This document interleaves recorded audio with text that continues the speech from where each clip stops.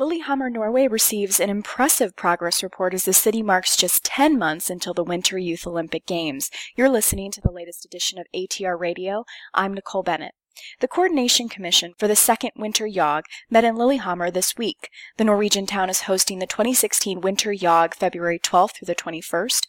Over 1,000 athletes ages 15 to 18 from 70 countries will compete in 70 medal events. Olympian Angela Ruggiero, chair of the Lillehammer 2016 Coordination Commission, joined us just a day after returning from her visit to Norway. So how was your stay in Lillehammer? I know you were there at the beginning of this week, and from what you've seen, do you think the city will be ready in 2016? Yeah, I'm confident that Lillehammer will put on a fantastic Youth Olympics. They have the experience from the '94 games. As you know, the Youth Games are all about sustainability, so all the existing sports infrastructure is currently built. And the only, major build is the village, which our COCOM had a chance to visit, and they'll be operational in August. So obviously, fantastic as the COCOM chair to see the progress that's been made to date, and to see how they're really coming together with formulating their strategy and their legacy plans and some of the more defined elements with 10 months to go.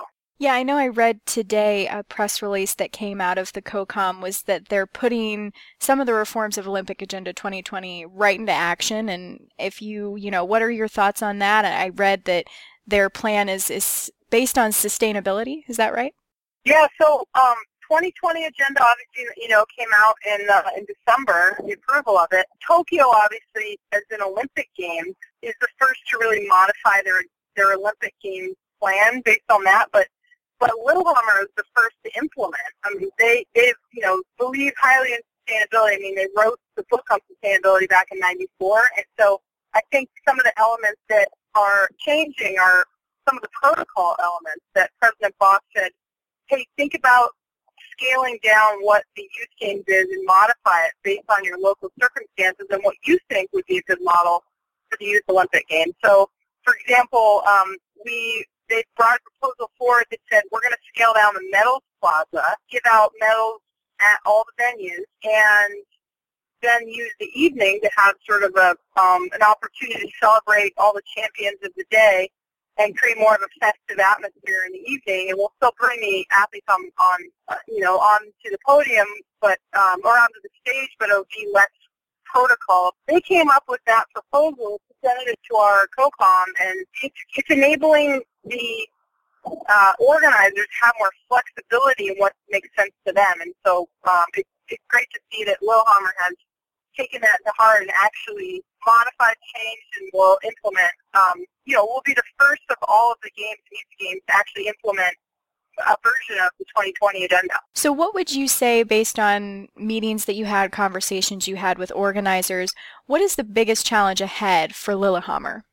I mean, the biggest challenge, I think, like any organizing committee, is just taking the plan and implementing it. And so I think what we see on paper, we're happy and confident, and now it's just a matter of, the Youth Games are for young people, and you look at their organizing committee, it's small, it's lean, it'll scale up quite a bit in the lead up to the games, when we get closer to it. But so it's really just on the implementation now. So taking the plan that they have in place and ensuring that the right people are there and they're able to really implement what they have. The venues themselves, they have experienced venue managers, which is outstanding, and so it's like taking the conceptual, the CEP program and all of the nuances and like making sure that it runs in as one complete game. But in terms of the specifics, risks, I mean, I think a big thing that if I would say anything, it would just be maybe communications, like really communicating, level setting expectations for the Youth Games, marketing the games, communicating to all the stakeholders, and just again, it's a relatively new product, like all of the Youth Games out there, and so and obviously the service levels are different than the Olympic Games, but it's an outstanding product, which, again, comes back to communications. How do you get that point across? How do you figure out how to get more channels to social media channels, etc., when you don't have the big networks right now? So I guess if I had to pick one, it would be that, like, just really making sure everyone understands what it is and is excited about it, and I think that might help define success. Yeah, well, this is the second edition, just the second edition of the Winter Youth Olympic Games. So that was actually going to be my next question is, what will hosting this event mean for the city, and have you seen good public support for the event? Yeah, I think locally, great support. The governments have all supported, and the local governments and the National Olympic Committee. It's like, I think now taking the experience that everyone felt in Lillehammer and ensuring that the whole nation understands that, hey, a version of that is coming back to Lillehammer, and again, that proper messaging can get out. But you can still feel Lillehammer in the air, literally. I mean, people still talk about it, and their memories of it are so fond, and so I think a lot of those people are advising or involved or will come back to be spectators because they remember what a great experience they had in '94. Well, shifting subjects a little, we mentioned Olympic Agenda 2020 earlier on, and I know you said you were not at Sport Accord last week, but I did maybe want to get your thoughts on some of the news that came out of Sport Accord convention this year. Like we said, a little more explosive than I think anybody anticipated. And Sport Accord President Marius Wieser unleashed some harsh criticism toward the IOC and Olympic Agenda 2020. What are your thoughts on what he had to say? Is there any truth to what he had to say?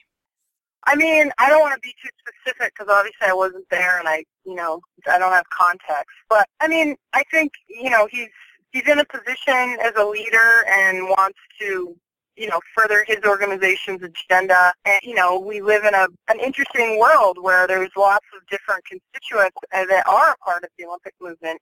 Without being too specific on what he actually said, I mean, it didn't seem like he had the buy-in of his members in advance of giving the speech.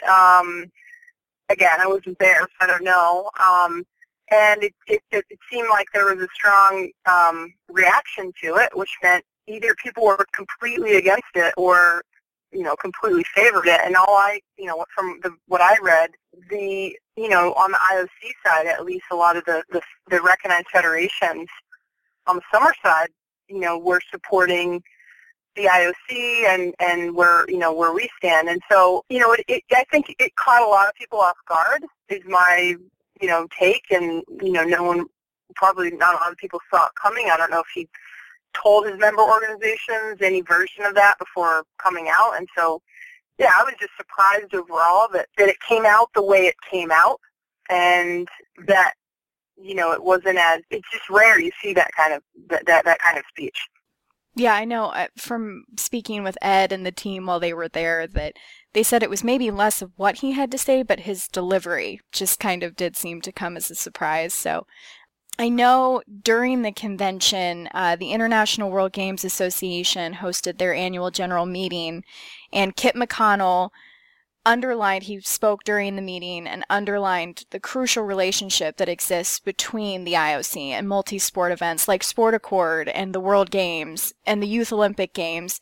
So I guess my last question is just, what are your thoughts on the relationship between the IOC and events like the Youth Olympic Games?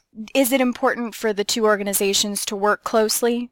I think it's a partnership.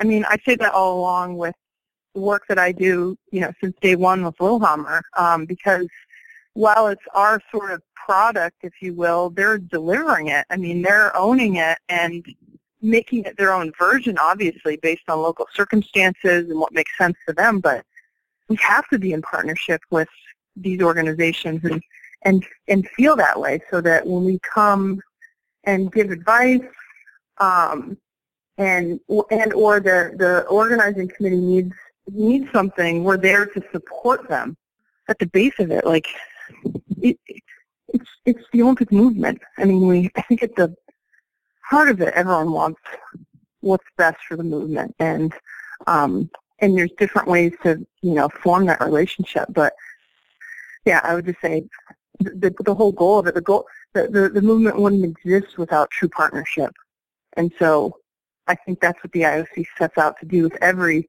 stakeholder in the movement. And they only have a certain amount of time. Their staff isn't that large, and so I think they do the best they can. And so, yeah, I mean, it's all about partnership.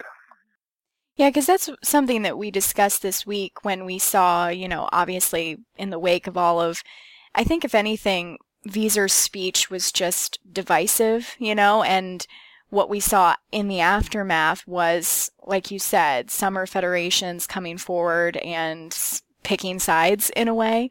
And like you've said, it's really that kind of goes against what this is all supposed to be about, and that's the IOC's partnership with all these different organizations, helping them with multi-sports events and things like that. So, yeah, think about how much, I mean, this is the thing. I've been an IOC member for 5 years, and in that time I've obviously seen a lot. And what always impresses me is there's a lot at stake. There may or may not be politics, there may not be size and this and that, but at the heart of it, there's so much heart in the movement, and the people in the movement, and there's passion. And so when there's opportunities to be divisive and split, you see that passion coming forward. But if you can harness the passion in a good way to get those people to work together as opposed to against each other, like, wow, isn't that the opportunity for the movement? And so you see that a lot. You see, these organizations working together, and the IOC distributing tons of money and constantly trying to raise the bar so that we have more resources to redistribute to more sports organizations, and figuring out what the best models are and how do we help the athletes more, and all the good things that the movement does for the world.